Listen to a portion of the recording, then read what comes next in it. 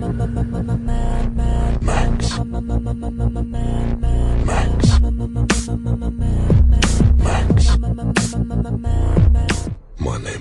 name is Yuri Lowenthal. My name is Travis Sintel. And you are awaited. You are awaited, as everyone here now knows, is a Mad Max Fury Road podcast where Yuri and I get to talk to the coolest people on the planet. I'm foregoing all other intro topics in favor of saving time for our special guest today. Ladies and gentlemen, Brendan McCarthy, you know him, you may have known him for a long time. He has a long and storied career as working film, TV, and comic books. So comic books was the first place that I was introduced to Brendan McCarthy. And in going over his resume before we hopped on today, I know it's not like us to do research, but I figured it was the respectable thing to do. And I found all sorts of things, that I didn't know that Brendan had worked on that I already loved, and a bunch more things that I've already since ordered since doing the research on him. You know him, if you're listening to this podcast, quite well as one of the people who was instrumental in bringing us Mad Max Fury Road. Ladies and gentlemen, Brendan McCarthy. Brendan, how are you? I'm great. It's evening time here in Ireland. Excellent. Excellent. Wait, are you in Ireland? You're in Ireland right now? Yeah. Mm-hmm. Awesome. Brendan, I spent the morning reading up on your resume again, and is that creepy to say? It's creepy to tell you that, right? Is that weird? Not at all, no. Sweet. I got introduced to you. I'm not as big of a comic book fan as Yuri, but I got introduced to you through your Twitter feed recently again. I've known about you through Mad Max Fury Road for quite some time, obviously. But your Twitter feed is one of the best ones on the internet. And we've been plugging your Twitter feed on this podcast for about 8 weeks now. Yeah, we retweet you a lot. Yeah. Oh, great. Well, I'm a recent arrival on Twitter. I came onto Twitter about 6 months ago to promote a graphic novel that I'd written and drawn called Dream Gang, which was published by Dark Horse Comics. And at the same time, I'd recently moved, and I have piles of boxes full of bits of paper with drawings on them, largely photocopies and stuff. So I've basically been digitizing everything, scanning them into my computer and dumping them. So as I've been scanning them, I came across swathes of Mad Max drawings and stuff that hadn't been published or seen anywhere else. And I just thought it's ridiculous nobody's seen this stuff, and I figured people would be interested.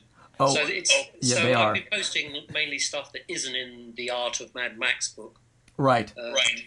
So that people got more of an insight into how the movie was conceived, created, written, designed in the first 2 years, which is when I was involved in it.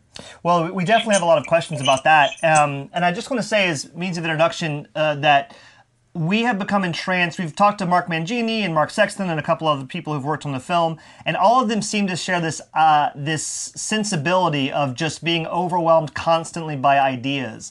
And it's a testament to your work that I wasn't just interested in the Mad Max stuff. I've looked at every tweet that you've done and all the art that you've put forth, and this sense of you just consistently create work.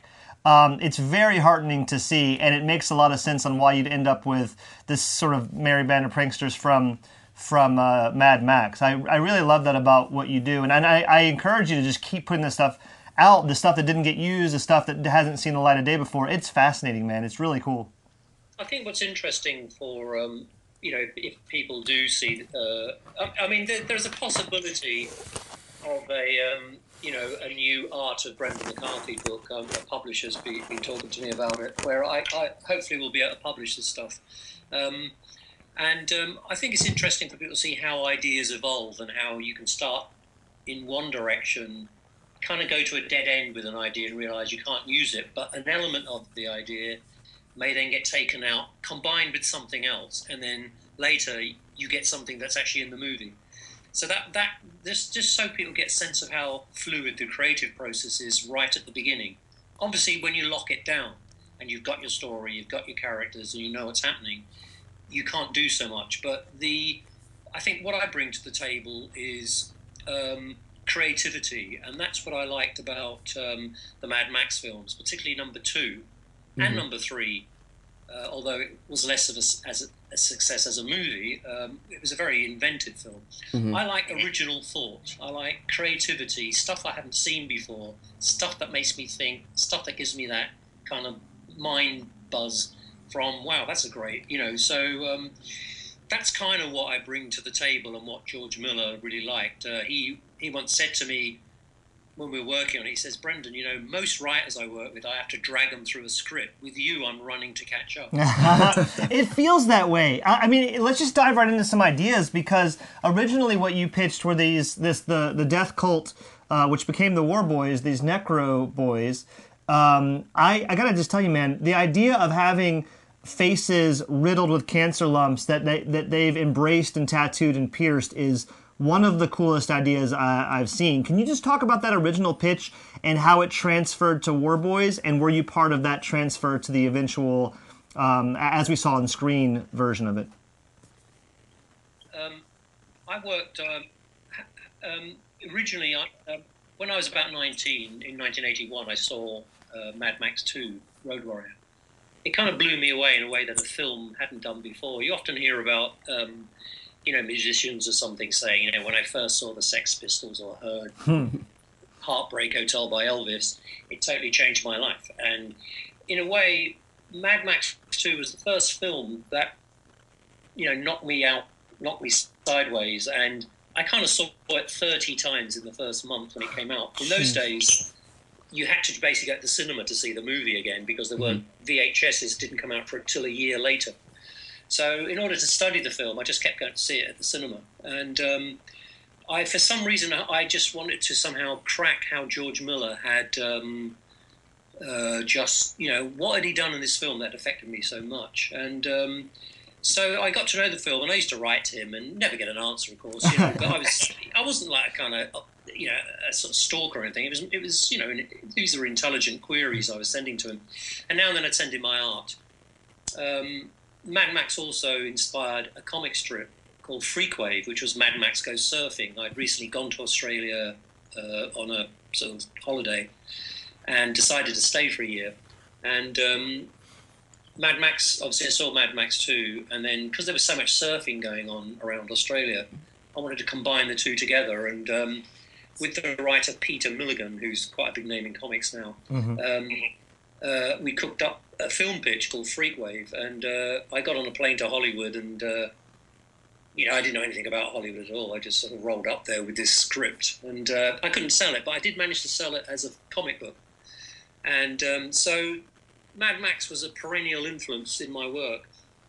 After about 15 years of writing to George Miller, not every day, but once every 5 years, or if something came up that I thought you might like, I sent it to him. I got a call from his production partner, Doug Mitchell, saying, "We're going to be in Hollywood, in 2 weeks' time. We'd love to meet you about a project." And I went, "Wow!" So at the time, I pretended I was living in Hollywood. I flew to Hollywood. That's amazing. And just sort of casually ambled into the meeting as if I was. And eventually, George and Doug twigged that I'd actually didn't live in Hollywood at all, and I'd flown, X thousand miles for this meeting. So they were a bit like, "Wow, you didn't need to do that." But I said, "Yes, I did." And that we just really clicked at that meeting. And at the time, George was thinking about doing a Mad Max TV series. This was at the time of Xena and Hercules, pre-cable.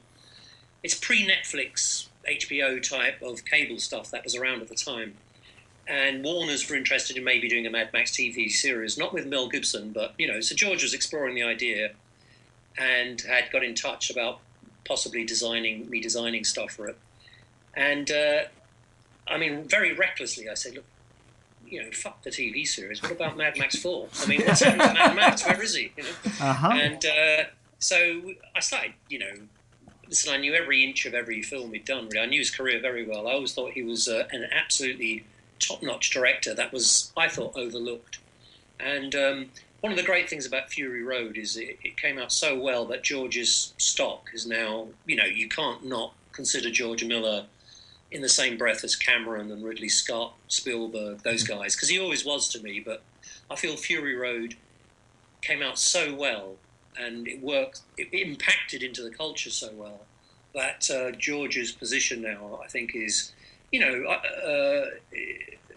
really there. I think he always was to me, but now I think everybody recognises him as a very singular director. It's a shame he's had to get to past 70 for that to happen. Yeah, Right. I mean, we're going to have to agree with you that we're all glad this happened too, because that was the genesis for this podcast. Was we saw the film and it went so deep, and we felt that there was so much to talk about, and we just needed to start talking about it. And so a year later, we're here still talking about the film. How was the? Because you came, when you said, hey, well, what about Mad Max 4? You sort of came in with an original pitch to him. What was your? Can you describe your original pitch and how it sort of changed over time? Well, my original pitch had core ideas that eventually ended up in Fury Road, but it had a lot of other stuff as well that was completely insane and too sci-fi.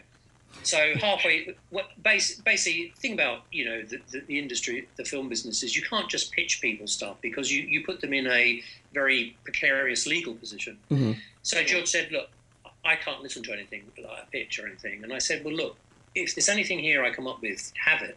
I just want to spend $12, buy a ticket, and sit down and watch a new Mad Max film, and I want to watch a good one." Yeah, so that was your pitch. So he said, "Okay," and so I gave them the pitch. It was pretty. I mean, it wasn't that wacky. Looking back on it, it's not that wacky because elements of it, got rolled into the the actual story. So at that time, I suppose I hadn't actually written a big Hollywood feature film. I'd worked on lots of them as a storyboard guy. I just worked my way up, started storyboarding, then into concept art, production design, writing stuff all the time. In comics, you write and you draw. Mm-hmm. And what George liked was my ability to write and then draw the thing we were talking about. So as we formulated and blocked out the story, I'd say, well, his car should look like this, or they should look like that, or this. What about a character with this? And sometimes I'd just come in the morning with an idea, put it on the board. George would walk in and say, "What's that?" And I'd say, "Well, shouldn't there be somebody like this?" Say, "Yeah, but he should be called bang." Like, for example, an example was the People Eater, the big fat guy in the business suit. I mean, he was meant to be the cliche. Originally, we'd had the idea of that there were these four brothers who were like the four riders of the apocalypse. Mm-hmm. And so one of them should be, an armaments kind of guy, so hence the bullet farmer. Another one should be the corporate bloated businessman, hence the People Eater. Mm-hmm.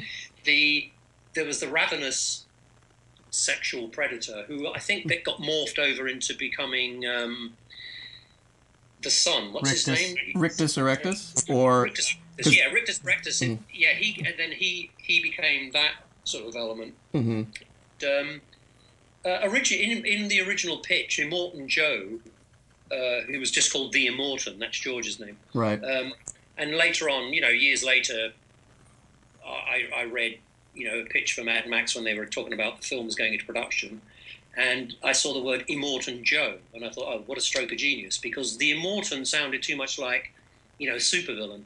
Right. Whereas when you get Immortan Joe, the Joe on the end knocks it down into being a regular guy who became the Immortan. So right. there was a great interplay between us, and also, yeah. For example, the very first time I met George, when he phoned me up and said, "Listen, why don't you come to Australia? I've got some ideas for a Mad Max film now, and I'd like to knock them about with you." And I said, "Fantastic!" So, and believe it or not, this is probably one of the best weeks of my life. And, I believe it. Yeah, but guess what happened the same week? I got a phone call from Pixar saying, "Do you want to join Pixar?" What? Wow. Can you believe it? In the same damn week. That's crazy. When it rains, it pours. Yeah. Yeah. A guy called Joe Ranft, who sadly died about 5 years ago, had seen my work, phoned me up. He got my number from a mutual friend of ours, and phoned me up and said, "Brandon, I love your work. Why don't you come up to Pixar?" That's a really good, well done, yeah, sir. That's accent. a good American accent. And, well, that's this. He had a kind of sing-song kind of voice. And I said, "Joe, look, you're not going to believe this, but I've just been asked to work start on a brand new movie that if ever I was born to do another movie, it's. I didn't say it was Mad. I couldn't at the time say Mad Max, but so if you can believe it or not, I had to turn down a gig at Pixar. In there working in the story department as a concept storyboard guy, and so in the end, obviously I had to do the Mad Max thing, and.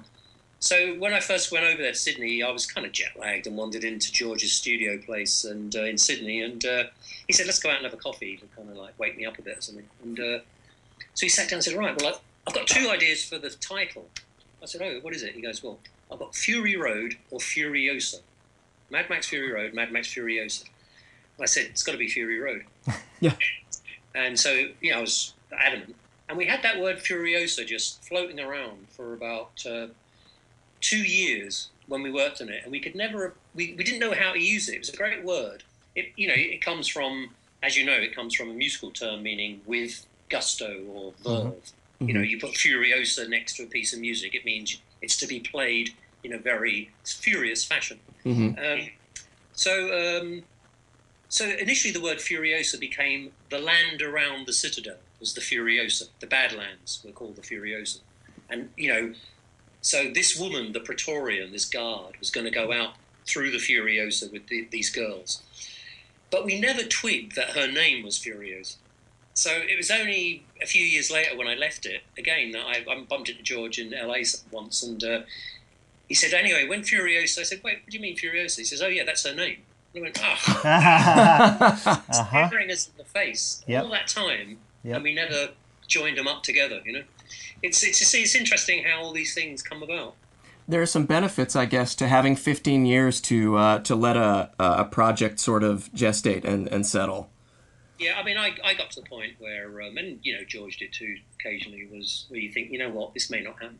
Yeah. And it went up and down seriously 3 times, and then we lost Mel Gibson and all that sort of stuff. But it was. Sorry, ask me another question. I've lost my thread. Yeah, I have one. Are there, just bouncing off that, are there any other ideas that really surprised you as particular strokes of genius that you had been distant from the project for a second and then ran back into it or saw a ad or something for it that surprised you? Well, yeah, there were. I mean, when I saw I was like, George invited me to the premiere in Los Angeles, and so the first time I actually saw the movie was at the premiere. Wow. And I was sitting in the row, and directly behind me were Mel Gibson and George Miller. And it was like, sometimes you get those moments in your life where you think somehow a weird circle has been completed from that 19-year-old kid who was blown sideways by Road Warrior with Mel Gibson and George Miller directing. And then there the 2 of them were nudging each other in the ribs, and Mel going, "Yeah, That's great." It must have felt so surreal. Yeah, it was a fantastic, it's a great, you don't know when you're a young guy that a sort of, sometimes something can seize you or become a kind of an obsession for a while. It has in a strange way a portent for a future that you don't know exists at the time. Yeah. I mean, never did I think that I would end up authoring, a great new Mad Max film. And I tell you what, me and George, I mean, we were I had to get it straight with George when I first started working with him, and we had a conversation along the lines of, "Look, I'm nobody, you're George Miller. I'm pretty much quaking every time I think I'm working with you, and I've got to get over that, I know. But let's make an agreement that if this comes out and it's looking like a stinking turkey, that we flush it. Let's not do the movie if it's rubbish." Mm-hmm. And so that was we shook hands on that, and so we were very, very rigorous with each other. And, so there was no, "Yes, George, that's a great idea," because he's George Miller. I mean, I was the opposite of a yes man into him in a way, because there's no way I was going to author a Mad Max film. People say, "Whoa, yikes, pity they revisited Mad Max," isn't it? But, but we knew within, soon, very quickly that there was sometimes a movie starts to cook and you get it in a project. As an artist, when I do comics or anything, when you've got something. And we felt there was something in what the material we were generating. That was really exciting. As I once said to Peter Pound, I think it was, the one of the storyboard guys and concept artists, is that I said, Peter, like, every morning I wake up and I run to work because I've got to find out what happens next. Oh, so good. Brendan, everyone we've spoken to so far, Mark Mangini, Matt Bow, Mark Sexton, all these guys, when we ask them this question, they all have sort of one story that sticks out. I'm wondering if you have the same answer, where we ask them, are there any particular disagreements that you had with George that kind of stick in your mind as something, whether you won or lost that argument, as like something that sort of mattered to you that you fought for? Are there anything that sticks out, any moments in your mind that stick out of large disagreements that you and George had, that you worked through a specific plot point or a character or a detail of the film? Yeah, and I think, look, in the end, George was the boss. It's his vision, and my job was to make sure that, first of all, when I saw George, I sensed that I felt my initial job was to move him into the headspace of the guy who made Road Warrior. Mm-hmm. And that's a younger man who's kind of cocky and arrogant. Not arrogant, but there's a cockiness to that. That's interesting. Yeah, I like that idea. It's so confident. You've got to remember, Road Warrior was a movie that could go from a very, very brutal rape scene shot through telephoto lens to make it look grainy and like reportage. It made it look very real, and you almost want to turn away. It's so horrible. Mm-hmm. But then you've got a guy catching a silver boomerang and his fingertips spring off like a Chuck Jones gag. Yeah, right. So you've got this the film that in tone, it wobbles everywhere, and you just think, wow, the verve of that, that kind of, so I was said to George, like, George, you've got to get your electric guitar out, plug it in, and hit the loudest fucking chords you can, because that's the guy who made Road Warrior, and that's the guy who's going to make Fury Road, not the guy who's made Babe and these very gentle films that are very beautiful. And so there was a sense of moving. We used to do things like I'd get footage of, from, say, The Filth and the Fury, the Sex Pistols movie, just the Sex Pistols doing Anarchy in the UK. That would be cranked up really loud in the morning before we did some Necro Boy scenes. That's so good. I picture, by the way, Brendan, when you say like strike your guitar and the loudest chord, turn it up, I picture George sort of sagely nodding and drinking tea in an ascot when you tell him that. And him going, yes, good idea. That sounds like a very good idea, Brendan. Actually, no, the energy of the room was, it wasn't like sitting, I've always sort of, I find writing a bit boring because I'm sitting at a typewriter writing. And George, was smart enough to know that the best way to do it would be to do it. He said, well, how do you do comics? And I said, well, George had in his, he'd use these things called electro boards, which are giant whiteboards, which you can draw on, and then you can print out what you've drawn, small size, and photocopy them and stuff, Mm-hmm. So, it was a standing up movie, how he wrote it. It was more like a group imagine a band in a recording studio, up and down, jumping here and there, moving around, standing on tables, shouting at each other, acting stuff out, having a laugh. That energy was what was going on rather than typing stuff. Well, that makes a lot of sense because that's how I watched the film. Definitely the first time I was pretty much on my feet and very vocal at the Grauman's Chinese Theater when we first saw it, or at the ArcLight, and it continues to be a film. I went to try to see the film in the theater, in one of those posh theaters where they give you the lazy boy and they come in and they serve you dinner and all that one. And it was the worst experience I've had watching this film so far because I didn't want to relax during this. I wanted, I only use the edge of the seat, as they say. And so having this, having the lazy boy was a waste and ruined the film for me. So that energy definitely comes through. Yeah, I mean, I can remember saying, right, George, the first thing you got to do when this film opens, I want you to walk up to me and punch me in the face. Right? Uh-huh. When that, and so we initially so one of the first things we started thinking about were moves on the buzzard.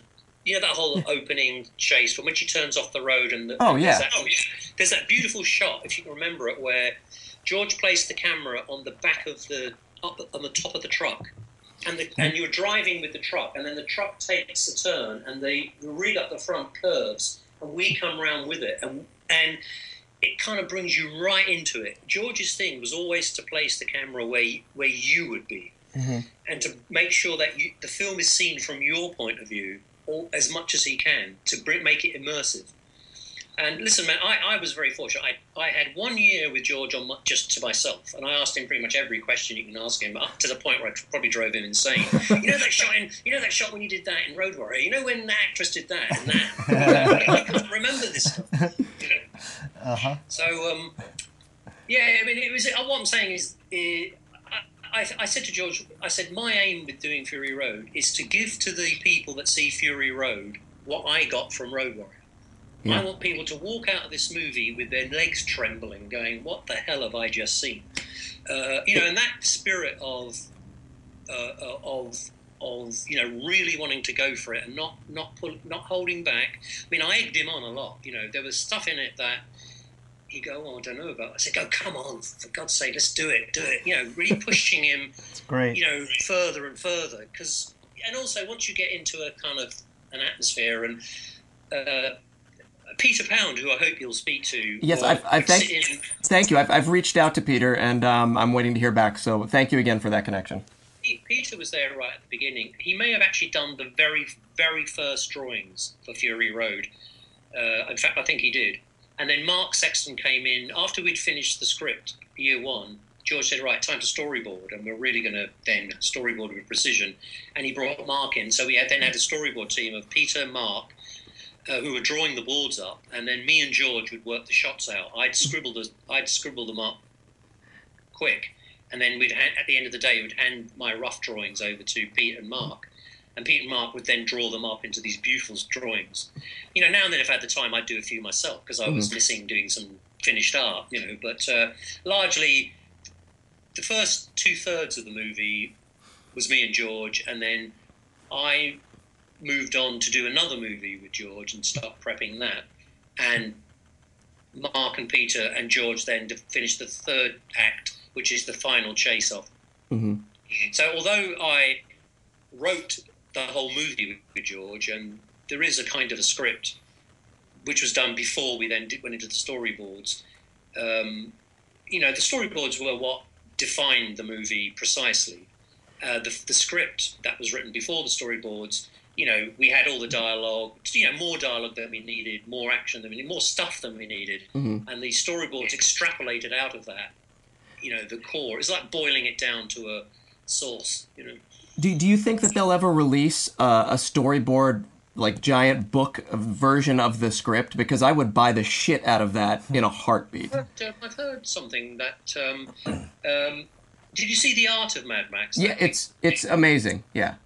Well, I think there is talk of doing the Mad Max script, and they may publish up my Electroboard drawings and just show people how it went from a core idea about a guy breeding girls, a woman that guards them.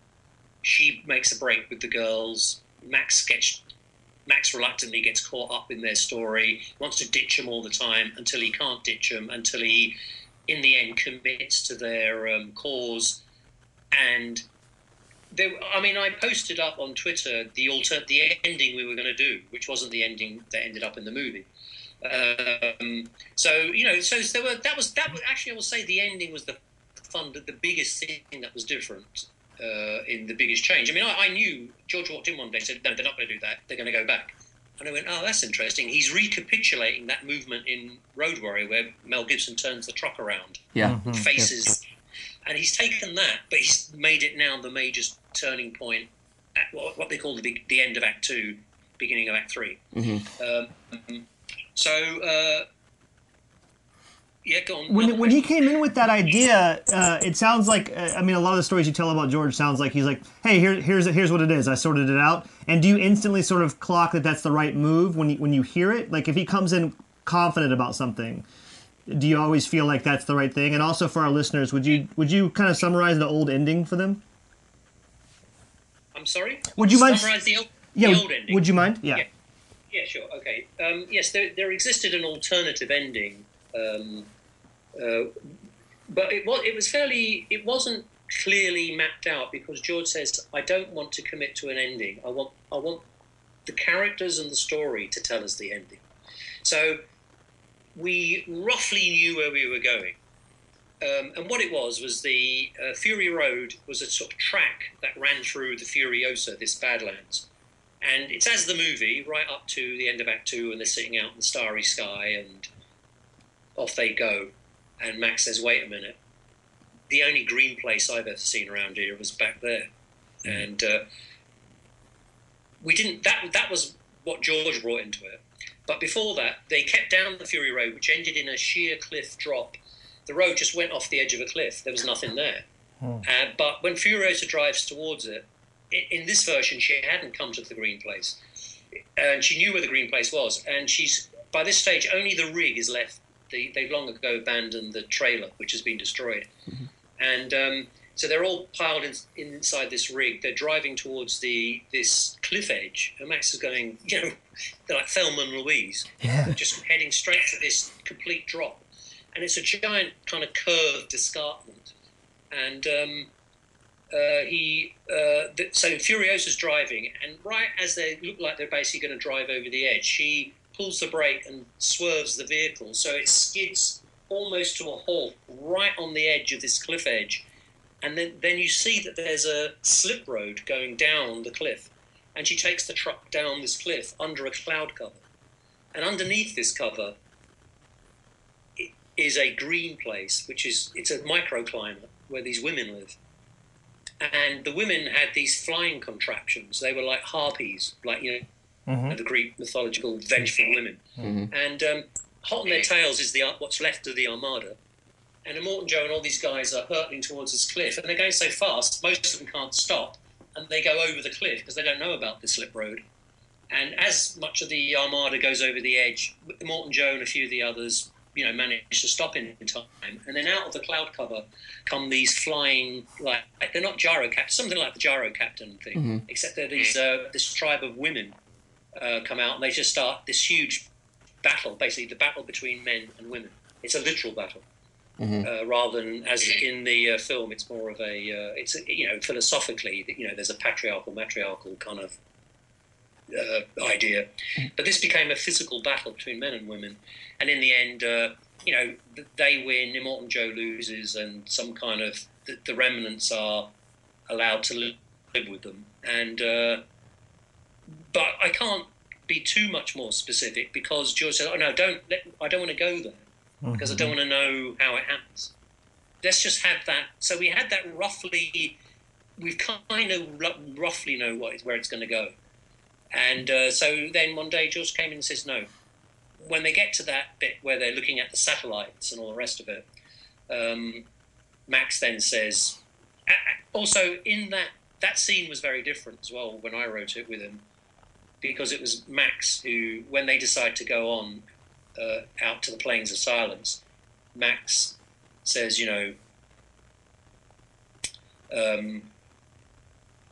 we've been through all this place. There's no, they realise now that the green place has been turned into a swamp. There's nothing there. And he says, look, the only green place I've seen around here is the one back there. I say we go back.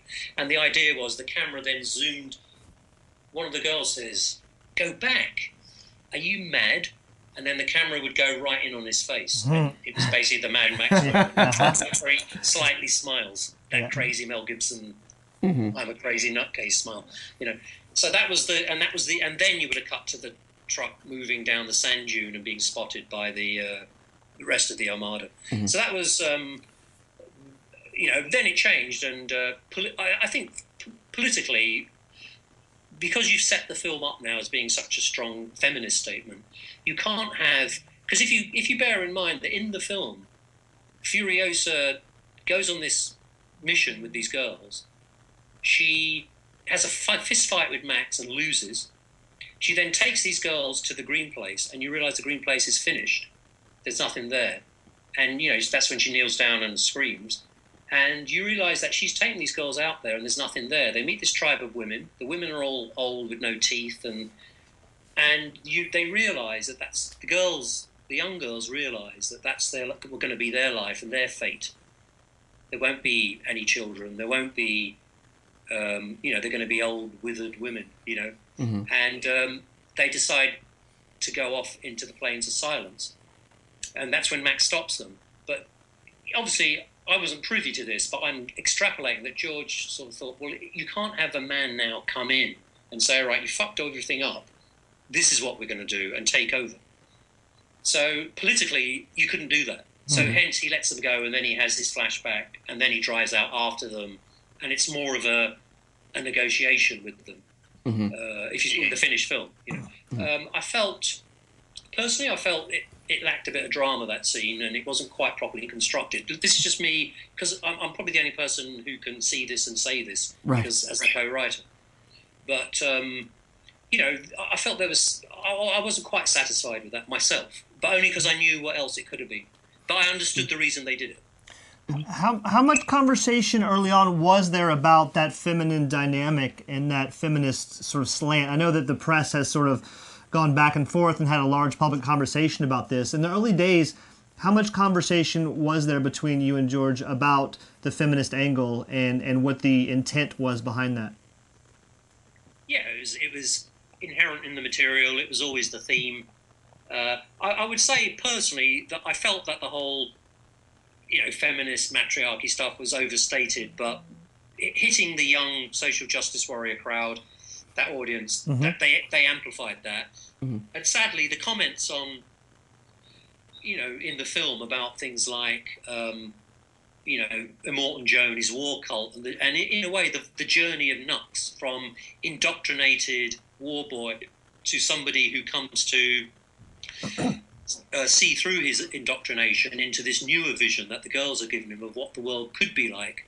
That was overlooked, I felt, and it was all about, isn't it amazing, what a feminist film, isn't it great? She kicks the chastity belt and all that, it's all there, sure, but I felt that at the expense of many other themes in the film, that was amplified, beyond, in a way that was kind of out of balance to me. I sort of agree with you, and we've talked about this on the podcast a little bit, that it seems to us that what you have is an inevitable construction of a film when followed from the core principles the film sets. And a lot of these things have to unfold naturally, given the beginning and the world building that you've done. This is just what happens, and some things aren't quite the statement, they're just the way the world is built. And there's a lack of, I think, understanding in the popular culture about how stories are constructed sometimes that leads people to erroneous conclusions about what the intent of the creators were. And we've run into that a little bit with some of our Twitter followers and listeners and some guests also, I would say. Yeah, agreed. But although we have time and time again said that and come to the conclusion, watching the film in sort of in the detail that we have, that Nux's story is he's in many ways the main character because he has the strong arc and the strong story from beginning to end. He goes through the most change. Yeah. There's also this sense, Brendan, on the same topic that Mad Max seems to differ, and I think your work really, digging into your work, you do this a lot also, where there's a difference between, I use the Blair Witch Project as an example of this, but they just started from core principles of what if these people only had their camera and got lost in the woods? What would the film look like? And they shoot it that way, and it feels real because they follow all the rules they've set for themselves. A lot of superhero movies and whatnot say, hey, here's a cool gadget. How do we make this work in the world? And it never sits quite right because the idea doesn't come from the world. It comes from the gadget or the thing or whatever, or the visual image. It looks a lot like your work starts from real world problems and then extrapolates from there. And it also seems to me that a lot of the creative team does that. So how much of the conversations were about functionality versus here's a cool thing we could put in?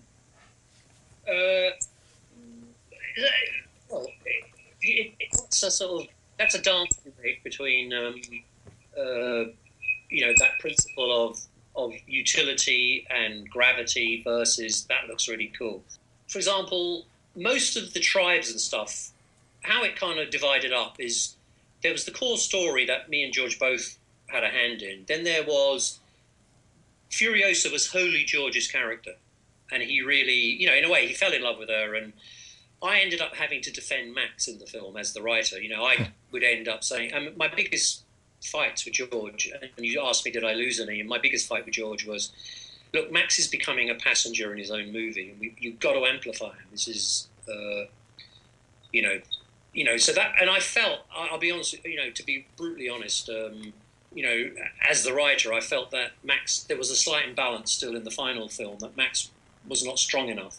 Mm-hmm. I feel that a lot of that to do as well is if you have Mel Gibson playing Mad Max and he's against Charlize Theron, the weight of Mel Gibson as an actor, and also it's his fourth Mad Max movie and he is Mad Max, is different to Tom Hardy coming in and trying to find the Mad Max and make him his own. And so Tom obviously had that issue to deal with. So I do feel I would have liked to have amplified Max in that film a bit more. Because in a way, it's her story and she's the driver of the action. Right. And Max is is reactionary to a degree. And if you like, his amplification increases. And the point to me, when he finally joins the film and absolutely turns it around, is right at the end when he does the blood transfusion with Furiosa. Mm-hmm. I felt that's when for me, when he finally occupies the film as Mad Max. To me, that was a bit too much of a slow burn. Sure. This is just my view. No, we agree with you, actually. We've covered a little bit of this and talked through this a little bit also. And honestly, because we've become sort of a point person podcast for this thing, we get a lot of pushback from listeners and Mad Max fans. And one of the criticisms we get most often from critics of the film is precisely what you've levied there. The idea that it's called Mad Max, but he doesn't do anything. He doesn't do anything. And we've sort of stumbled across the same defenses that you've just levied. But it is a constant sort of thing that we get and hear from fans. Mm-hmm. Yeah. So I mean, I feel I'm uniquely placed to look at the calibration of the characters and the weight they have in the film. And, that would, look, because I was the original writer of it with George, I have sort of deeper criticisms and insights probably into anybody else, just because I remember, coming up with stuff. I remember the conversations where I'd say, come on, George, look, Max isn't doing it, Mm-hmm. And, then we'd kind of amp him up a bit more and push him more into the action and stuff like that. Look, I mean, I've talked to other people who say, no, it was just right. He kind of comes into the film on a kind of as if you're gradually turning the volume up on him until finally he's really in the movie and part of it. And, that's a really interesting, different hero dynamic to, etc. I've had plenty of conversations with other writers about it and stuff. Mm-hmm. So, look, I tend to be my own most severe critic, as you'd expect with most artists, writers. But, we have to be, Yeah. Me and George are more brutal with each other on this film than anybody's ever been on Twitter. Kind of sure. That's why you get good products, I think, is that you can feel the weight of conflict and conversation in every frame of that film, just because it's been settled on, it's been thought through, and you can tell that there's been conversations, and those things hit you on a subconscious psychological level. We argue. Yeah, and it was interesting. We were struck early on because a lot of films you have a clear main character and they have the arc and they drive the story, and that's simple. But this film is not simple in that it seems like the main character is split into three people. There's Max, Furiosa, and Nux. And Max is sort of the catalyst. I mean, he is the most reluctant of all reluctant heroes. And then Furiosa drives the story, but Nux is the one who has the change. So it's almost like the main character is split into three people, which we always found very complex and interesting, and was always sort of a defense for the film when everybody said when people who were critical of the film said, "Oh, I didn't like it because it's a Mad Max film and Max wasn't the main character." I think it took a little more looking into the story and the way it lays out to come to that conclusion. But we found it horribly gratifying. Actually, Brendan, I have a question. I'm sorry. Go ahead. one of the things to remember, of course, is that once a film first comes out, there's that initial reaction, and then as the years go by and it settles down and becomes something. I mean, no doubt it's a modern classic. It's up there with, the two Terminators by Cameron, Ridley Scott's Blade Runner, Alien, Empire Strikes Back. It's a great classic. It's as good as Road Warrior in its own way. Yeah. And like with albums, say like the Beatles albums, each one has a different weighting or sort of storyline emotionally running through it, and some are slightly more successful than others, but they're all great and they're all slightly different. And the thing about Fury Road was it's undoubtedly a great movie, a masterpiece probably, and I've now got used to it as it is. Now I now accept it. That's how Max is in it. That's how Charlize Theron is in it. This is how Nux is in it. There's things that we had to take out because it was getting too busy with character stuff. Like Immortan Joe was a much more interesting character when we first started talking about him, because what we wanted to do to the audience is mess with their heads a bit with Immortan Joe.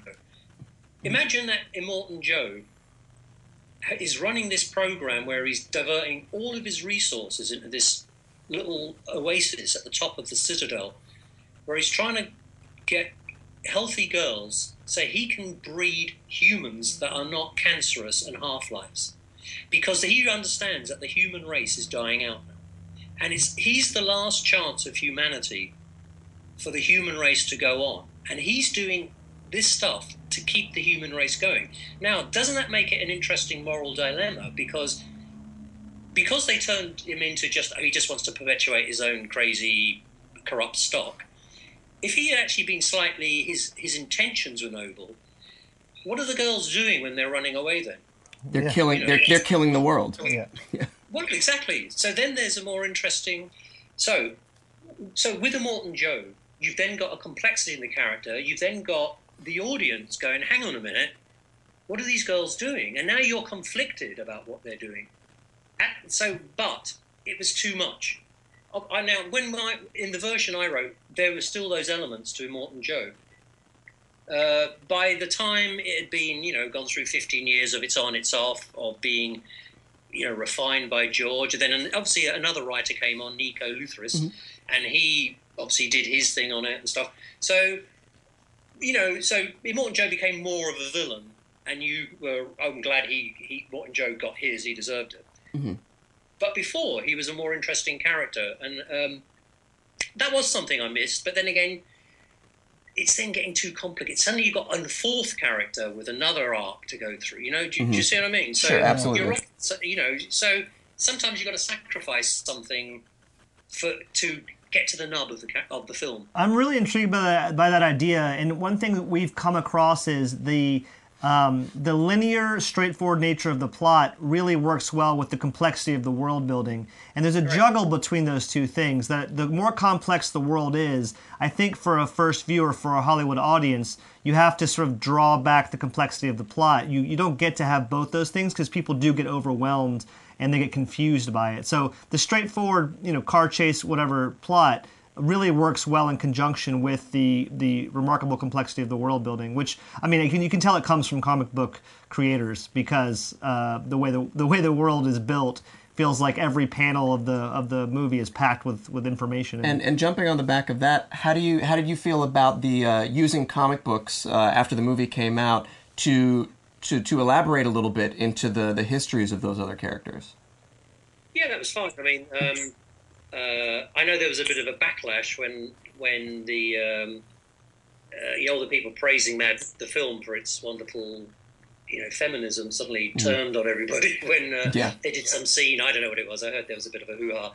I couldn't be involved because I was in the middle of my own graphic novel and I couldn't just pull out of it to do the Mad Max thing. But it would have been nice to do it. But at the same time, I was more than happy to have written, designed the initial drafts of the film. Listen, I've got to tell you one great geek moment, right? Just so you can imagine this, right? Mm-hmm. I mean, to me, George Miller and Mel Gibson were like the Scorsese, De Niro of Australian films. Right. Those two together, there's a kind of something about them. And those Mad Max films. So, after a year's worth of work, and then a second year's worth of work with all the storyboards. We're up in a big studio room, and we've got the entire movie up on the walls in storyboard form, and we've got everywhere giant blown up drawings of vehicles, Necro Boys or War Boys, whatever they became called in the end, and all the rest of it. It's all there. And Mel Gibson walks in. His first time seeing the movie. George has phoned him up and said, "Mel, I've got a new Mad Max film. I want you to think about playing Mad Max." "Oh, I don't know if I..." So look, come over and have a look, and I'll talk you through the whole movie.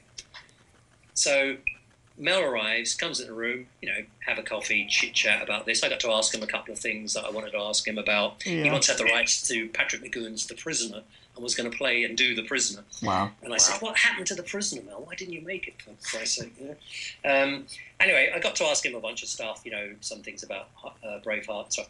Anyway, it settles down, and Mel sits in one of those office chairs with the wheels on them, and just sits in the chair, and George starts on storyboard frame 1, open on the desert. Max is sitting, next to the car, and all the way through it. And for the next 2 hours, George talked Mel Gibson right through the entire Mad Max movie. And at the end of it, Mel goes, "Whoa." and I was sitting in the room with Mark Sexton and Peter Pound, and George said to us, "Look, when Mel comes in, just kind of look busy as if you're drawing something, whatever." And I got to see George Miller show Mel Gibson Fury Road, and after it, just chatting with Mel, and it was strange because nobody spoke about it afterwards. Just talked about other stuff again, But you could see Mel's was churning over, and there were bits, we'd notice, and you'd hear Mel laugh out loud at something. You think, "Oh, great, excellent, he loves that bit." Bits that we'd put in here and there, and he had a couple of questions about, what about, she slips. Is it clear that she slips on the, when he shoots her in the leg later on, she slips on the blood dripping out of her leg and gets killed by going under the truck, the pregnant girl. Right, yes. The Furious on Guard, yeah. Or the Splendid on Guard. Listen, we had a scene which we took out because it would have been too gruesome. But actually what happened is that they're in the truck in the war rig in the back area, and she's hanging out of the on the side of the door, and one of the stupid Necro Boys shoots her in the head. What? She falls into the truck, shot in the head, dead. And you go, "Oh my God, it's all screamed, it's mad." And they say, "But what about the baby? What about the baby?" And Max says, "We're going to have to cut it out." And so they do a cesarean operation in the back of the truck. Holy on the movie. Shit. Wow. Jesus. Okay, yep. Was that in the pitch that you guys gave to Mel Gibson? No, it wasn't by then. Okay. No. Okay. We sort of thought, I think one of the girls who worked at Kennedy Miller, one of the office girls, was kind of going, "That's a bit much." Yeah. It wasn't just a guy thing. The women we'd have a lot of women walking around, and the people they'd react to the stuff, and so you could gauge a lot of it where you've kind of crossed some kind of line where an audience is not going to like what you just done. Yeah. But it was great cinema. I mean, that was what a sequence that was. Sure. But, in the end, you've got to go, we could lose them here, Yeah, this might be too far. Well, one of the things that we've touched on before on the podcast is how little moments of humor keep it going. Even in a film as ostensibly dark as this, you've got to have those little moments. And you've said that you share, George's sixth sense of humor. Were there any funny bits that just got cut that you're like, but it was so good, but I understand that we had to lose that? A minor quibble I have with the film is that it actually could have done with more humour. Mm-hmm. Actually some more laughs in it. I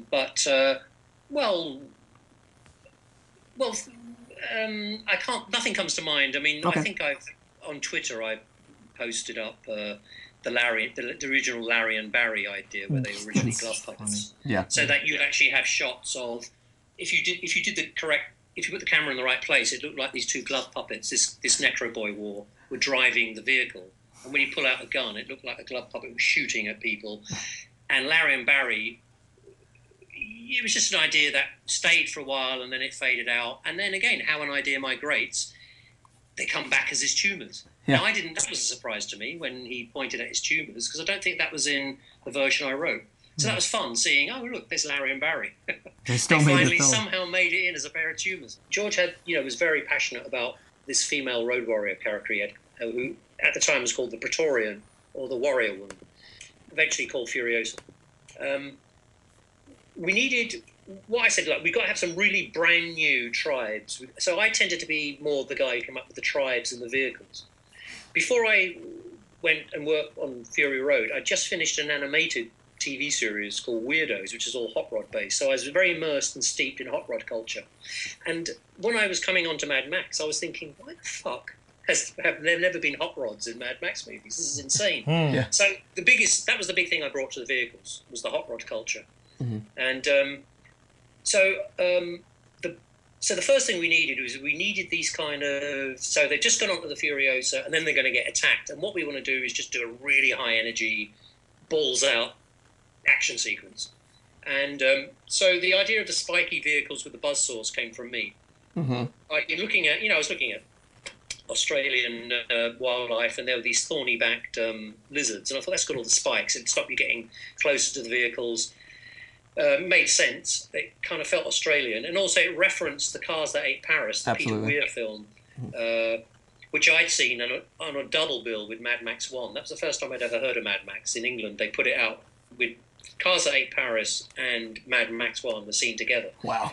So that was the first time I'd ever heard of Mad Max, was seeing those two films together. So that was a homage, if you like, to Peter Weir, and at the same time, it was credible in its own right as an original type of tribe. And I had the idea of the buzzsaws. At the time, they were mounted above the vehicle, but it didn't make any sense because of gravity and weight. So they then got mounted onto the vehicles, either on the roofs or on the underneath the vehicles. So that's how they came about. So that whole buzzard stuff was, generated. Obviously George would then go. George knows a good idea when he sees it. Yeah. A good thing about George Miller is if you bat him an idea in a creative tennis match, that idea will come back with an extra bit on it, and then I'll bat it back to him.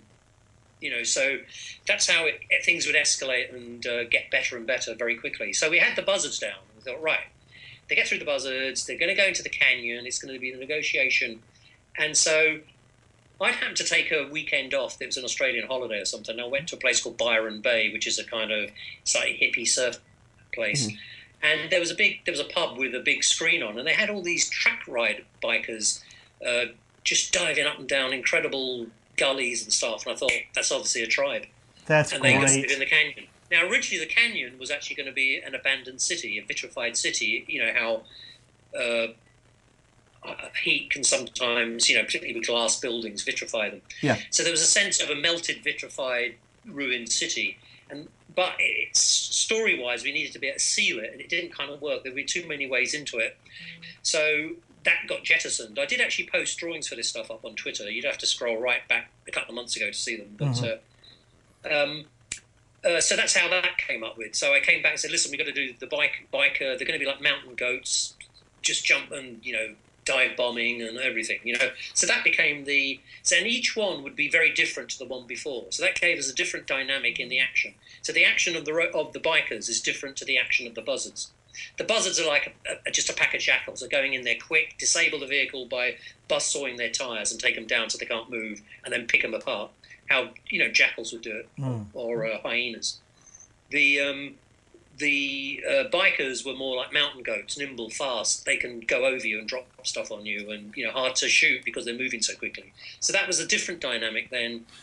And then with the final difference in tribe, you had when you see the Armada, you got all the components of the Armada. You got the kind of, you needed the hot rod culture for Nux and those younger guys, so they could show off and be Machismo and spin the vehicles and do wheelies and all that stuff.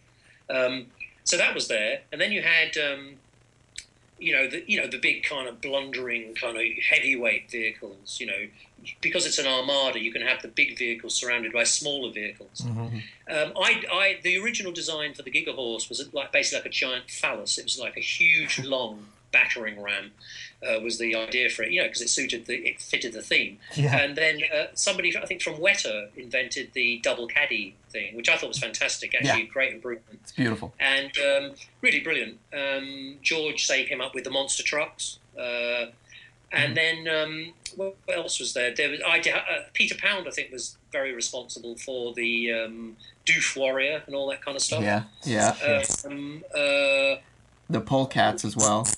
The polecats, that was I was going to get to. And then the polecats were kept back in the film. You didn't really they mentioned it, but you don't see them until they're revealed. There's a beautiful shot where George reveals them and they come in from the side, swinging in. And it's then beautiful. The shot, beautiful reveal. And now that was when George walked in one day and he had this photograph of some guys on bendy poles. This was, can you do anything with that?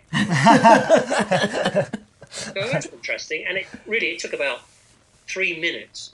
I just stuck them on a vehicle and said, what about polecats boarding, pirates and stuff? Straight away, got it.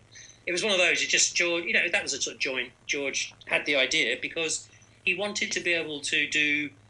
So what I'm saying, if you plot through the different types of motion in the action, from buzzards through to, mountain goat bikers through to the armada itself and the different components inside it, you then leave to the end of the film the polecats, who are the kind of piece de resistance, and they suddenly create a different dynamic, completely in the action, where your dynamic of action is now vertical axis rather than horizontal axis. It's one of the joys. So in a way, it was a bit of a recapitulation of Thunderdome, inside the Thunderdome. But it was very unique, and so that was the bit that George kept in reserve. So where you think, right, I think I've got the measure of this film. I've seen it now. And then these things come in, and suddenly you think, whoa, we're back in it. Because if you notice at that third chase, you're kind of a little bit, when they're blowing the petrol down the tubes and they're trying to drag the vehicle up the back, it's a bit, okay, I kind of been here now. Yeah, I think I know what this film is. And then once those polecats come in, suddenly the film revs right back up again, and you're into arguably one of the best sequences in the movie. Yeah. And then you've got that amazing crash of the truck. Yeah. And then, I felt it ramped up. Once the polecats arrived, the film cranked up a notch. I agree. It's interesting to hear you talk about that, because there is a sense that when you have a visual team who speaks the language of screenwriting and comics and visuals, that the brainstorming takes on a different timbre. And it's neat to hear, okay, we understand what we're looking for here. We need something that progresses the story, progresses the action, progresses the visual nature of the film. And here's something that satisfies all of that. Boom, boom, boom. And it's that sharing that common vocabulary across multiple disciplines. It sounds like a very, very unique story room. No, but also, you got to remember, one of the things I'm very, very aware of is when I get bored in a film. At what point in the film do I get bored? And most films I get bored in. Like all those superhero films, I'm bored within 5 minutes. Right. I know, what's weird about these people that make superhero films, they still don't get that CGI is boring. Thank you. Unless you do something with it that's unique. So and George's thing was as well, let's do the cliche, but we spin the cliche. We're always if we're going to do a cliche, we'll spin it. So it's a new take on the cliche. So one of the things was, we need something, because, as I said, by the time just before the polecats come in, you get the feeling that I feel like I pretty much have got the measure of this movie and what's in it. I've seen this film now. I know what's going to happen. They're going to go through all this stuff, get back, okay. Mm-hmm. And then we confound that expectation by bringing in an element that you haven't seen before and get you back on the edge of your seat again. Smart. No, very, very smart. Well, here's just a basic question, I think, that I'm very, very curious about. I think as artists, a lot of times you invest time, effort, creativity in a project, and then you wait to see if it manifests. So back in '97, you're devoting all of, I assume, most of your creative energy towards this project, really pushing, giving it all your best ideas. Yeah. And then walk me through what happens just past that and how you're feeling about the world. Well, I left the movie and had the audio's dropped. 2 years Okay, you're in back. a room with George, looking at each other, and we were kind of like getting to the point where, listen, maybe it's time. I wanted to have a break, and my contract was up, and I said, let's just leave it alone for a while. And Mark and Pete were very, in the swing of it. So, all of it had been worked out. It was a question now of working the shots out, which is kind of the third act. So it was the third act that had to be storyboarded. That was all. Everything was laid down on visuals. You got to remember, no production designer had joined the film yet or anything. I was originally offered the production design job, but I turned it down. And I'll tell you why, because I didn't want to really go to South Africa and organise crews of mechanics and import steel plates from Russia and all that shit that production designers have to do. Quite frankly, it doesn't interest me in the slightest. Yep. So I reluctantly decided not to do it, and a few years later, a guy called Colin Gibson came in, and he was very fortunate that he inherited a film that was largely designed already. And he came in and made sure that it got built properly and brought his own ideas in and whatever, so he did his thing. But, the whole thing was laid out and in design and story and characters, in the first year and refined by the end of the second year. That's when I left, and I came back and I rejoined, but I went to a different studio in George's big studio place he has in Sydney, and started on another movie that I'd created that George co-wrote with me. It's a brand new film that nobody knows about and has never been released, and is still. I'm hoping it's not going to take as long as Fury Road. Is this Fur Brigade, or is this something totally different? Yeah, oh yeah. Well, George has mentioned it a couple of times, so I don't really talk about it much. That's fine. Just yes, it is that one, and it's something really. It's a terrific film, really fantastic, and. Anyway, we'll see. I got a feed. To me, it's too good not to get made, and it's just a question of, right time. Obviously, George. Last time I spoke to George, he was very swept up in the Oscar campaign for Mad Max and everything, and I just thought Mad Max has to run its course. I thought it was a real shame he didn't get the Oscar for Best Direction. Agreed. I think Fury Road was the better movie, quite frankly. But anyway, we'll see how it goes. And after that, as I say, I did actually come back and do another movie. And I think shortly after that, I went to LA for a while, and I had written a couple of films myself, tried to get them up, and that was quite difficult. Didn't happen. And yet. I got... Yeah, exactly. I mean, because Mad Max Fury Road hadn't come out and won all the Oscars and all the rest of it. So it's easier now to get meetings when you've got that under your belt, rather than... I've written this Mad Max film that probably won't get made. Right. Sure. Right. I mean, was that in the back of your head, Brendan, the whole time? So say like 2001 to 2008, are you just thinking, wow, I made something really, really cool that no one may ever see? Was that just in the back of your head sort of bothering you? Or also, it was... the overall period was about 4 years of being involved with George Miller and going to Australia. On and off, it was 4 years. And all my life, that's 4 years of my life, where with Fur Brigade and with Mad Max Fury Road, I had nothing to show for it, and I couldn't talk about it. God, I mean, that sounds excruciating. And it's cool. Like, it's good, smart work that you just you can't talk about, can't share, and no one may ever see. Because there's certainly stretches of years there where you must have thought, well, this isn't getting made, it's been too long, forget it.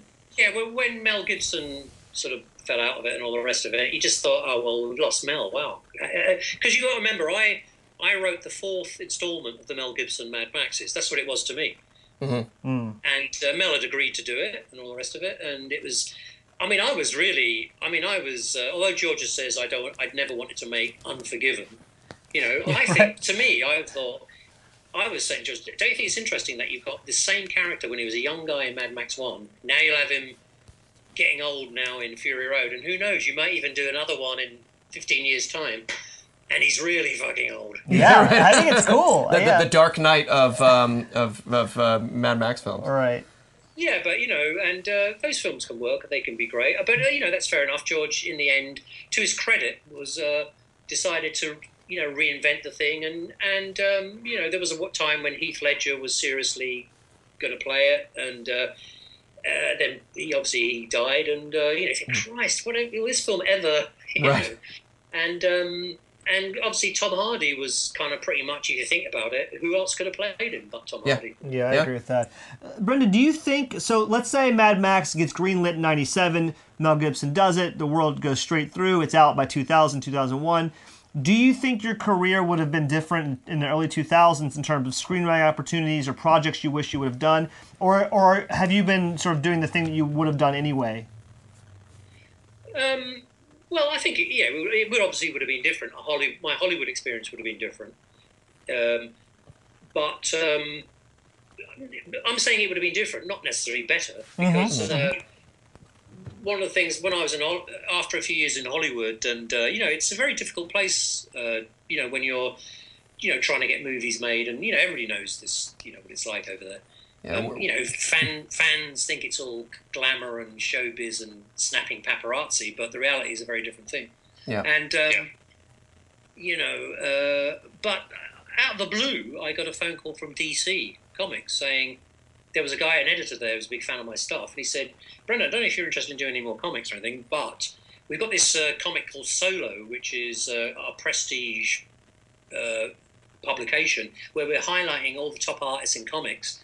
And we're giving them their own book to do anything they wanted. What? And we're doing 12 of them.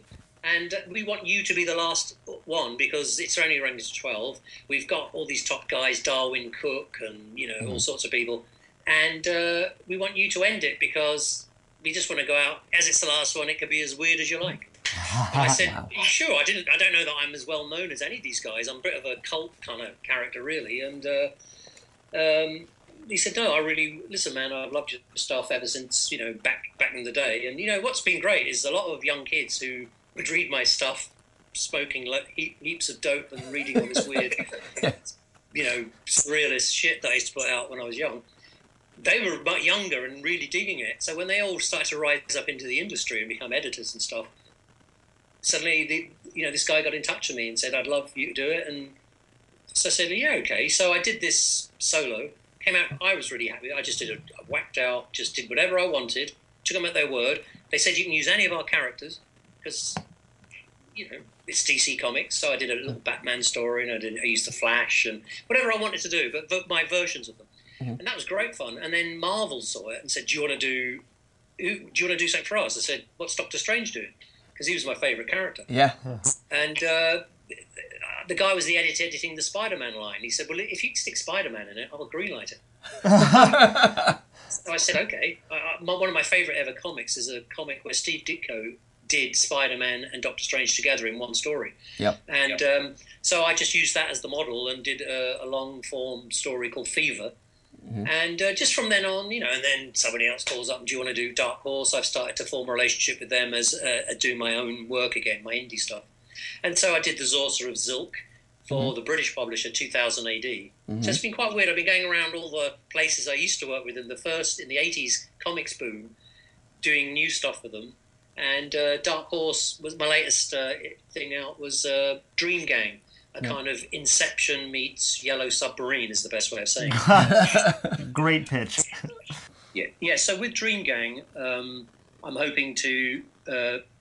I'd like to pitch it as a CGI TV series, an intelligent sci-fi TV series along the line, something probably not as mature as Black Mirror, but for the Doctor Who, Star Trek audience, intelligent sci-fi, but broad audience.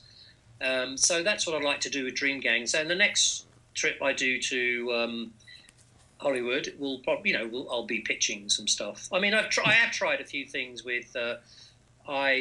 myself and Mark Miller, you probably know him from Kick-Ass. And, me and Mark cooked up a very interesting animated feature film as well, which Mark wrote a treatment for, and I've designed, and I might try and pitching that as well. So we'll see how it goes.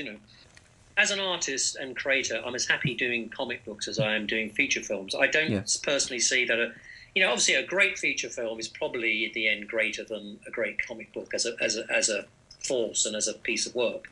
Just in a way, as a great symphony probably is better than a great pop song. But in the end, the high and low art distinctions don't bother me, and I'm very happy. There's something very nice about writing, drawing, colouring, producing your own graphic novel. It's very satisfying. Sure. And actually getting it out and made rather than many's the time. Most of the projects I've worked on in film and TV never got made, and I've done tons of development work and beautiful stuff, which I have been posting on my Twitter account. And I'm going to be, when I get around to digitizing the next batch, I'll post some more up. But I've pretty much done the Mad Max stuff now. So if listeners are interested, you're just going to have to scroll back down through the Twitter feed, and you'll see loads of Mad Max goodies. I'm sure they'll be happy to. You've answered so many of our questions. You've told so many great stories, and you've really let some light in on some stuff that we were fascinated about. I have no follow-up questions other than really thanking you for taking the time today. No, you're welcome, and it's nice to talk to people that really get the movie and know it in detail, because so I can actually go into detail too, and shed a little bit of light on the very beginnings of what was once a couple of ideas, which became a story, and then became characters, vehicles, and the wonderful masterpiece that George Miller produced, and very proud of it. Well, you should be. And I'm so happy that this movie has introduced people to your comic work, people that weren't necessarily familiar with it, because you're making great contributions there. And they're really cool to be able to spread your wings and do a million different things and be creative in multiple industries. So I hope that keeps on keeping on for you, man. Thank you very much, guys, and appreciate it. Certainly, and I will be the first, but I think I speak on behalf of all our fans and definitely us too, that you turned that job down at Pixar. Hey man, I'm kicking myself now. You're killing it, man. Don't. All right, man. Thanks so much for your time, Brendan. We really appreciate it. Thank you. My name is Yuri Lowenthal. My name is Travis Santel. And this has been Brendan McCarthy, and you are awaited.